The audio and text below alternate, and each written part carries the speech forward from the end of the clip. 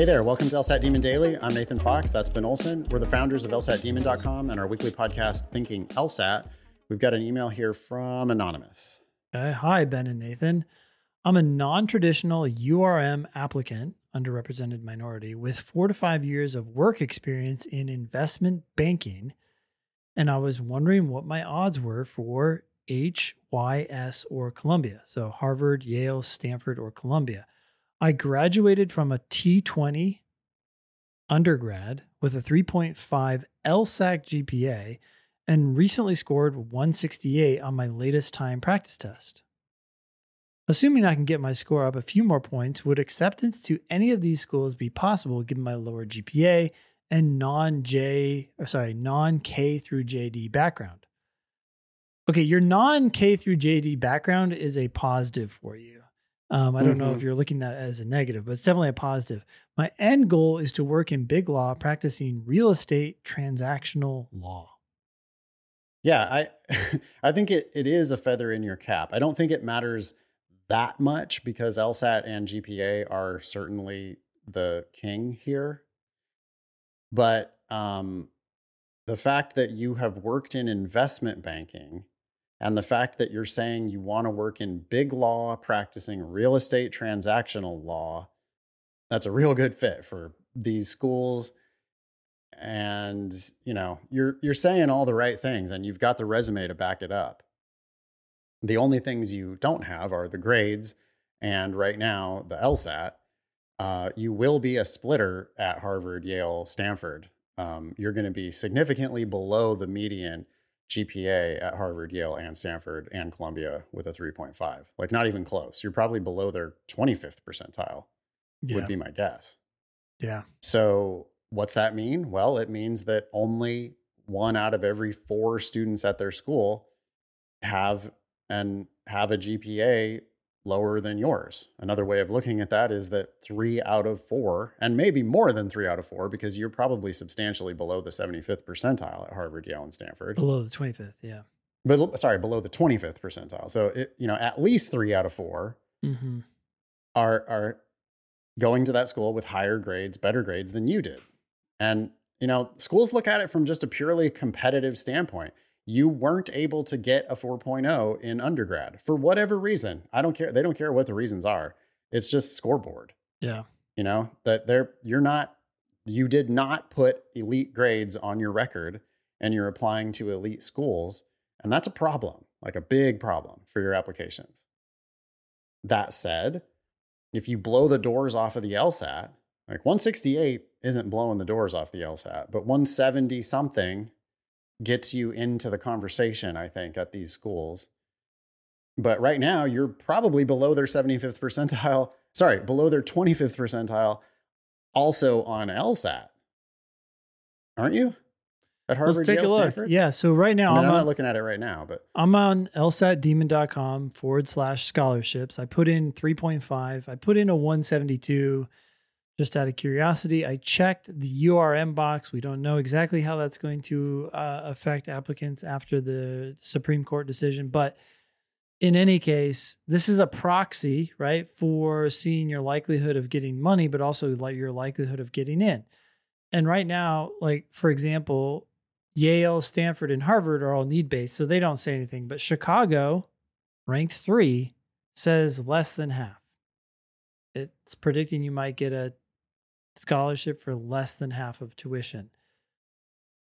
That's not bad. That means you have a chance. Like you just said, Nathan, this anonymous correspondent is in the conversation, right? Yeah. So now if I click on Harvard, for example, which is currently ranked 5th, the 25th percentile for LSAT is 171. So yeah, the 168 is below the 25th percentile. You need to move that up. I'm just realizing now that the roll call thing is actually live. Yes. Okay. So you can now click on the PDF little icon way out to the right on the scholarship estimator. Will take you to the source data, the 509 reports that we build these predictions on.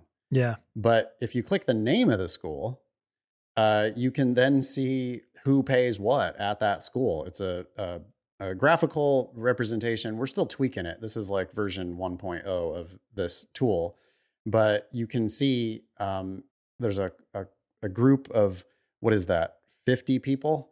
And you can see that at a school like Chicago, 5 out of 50 people are there on a full ride.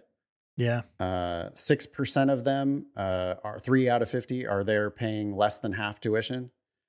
67% pay more than half tuition, and 17% pay full tuition. All this is a graphical representation of what's going on those 509 reports. You can also then, it shows you where you would be in the class. It highlighted. So at Chicago, it's estimating that you would be one of those people paying more than half tuition, which means you can get in, which, if your plan really is big law and real estate transactional law, and you've been working in investment banking, then for you only, the prospect of $300,000 of debt maybe isn't that bad. Yeah. I wouldn't do it. Ben wouldn't do it. But depending on how certain you are that this is going to be a successful career path for you, if you know what these lawyers do, and if you know you can do that law or that work, that legal work, then, maybe it's worth it not to get a huge scholarship at these schools. I do think if Harvard, Yale, Stanford are really in the cards, then the money situation is totally different because they do need base stuff. So maybe you get no help if you've been making too much money in investment banking. But if you've spent all the money you've made in investment banking frivolously, then maybe you will end up getting need-based help at these schools. I'd say you have a chance of getting in. I think you need to get a better LSAT score to give yourself a better chance. Everybody thinks that they're going to be the exception to the numbers at these schools. But I wanted to look at the 509. Let me look at Yale's percentiles specifically. Yeah. Even with a 172, you're still at the 25th percentile for Yale LSAT. And your 3.5 is way, way, way below their 25th percentile of 3.89. You're just competing against people who have vastly better grades than you. And right now they have pretty significantly better LSAT than you. And I don't think any kind of background is likely to overcome that. URM status, though, who knows? I have seen some pretty unexpected results in the past from URM applicants where I didn't think the grades in LSAT were going to be enough, but then they ended up getting into some of these top schools. I think that they are genuinely interested in increasing the racial diversity of their campuses. And, the Supreme Court told them that they can't do it the way they've been doing it. Yeah. But that doesn't mean that they can't keep doing it in some other way. So we'll see. Only time will tell. I would encourage you to increase your LSAT as much as you can before applying to these schools. Just give yourself the best shot. Email daily@lsatdemon.com if you'd like to ask us a question or share some LSAT or Law School Editions news. Thanks for listening.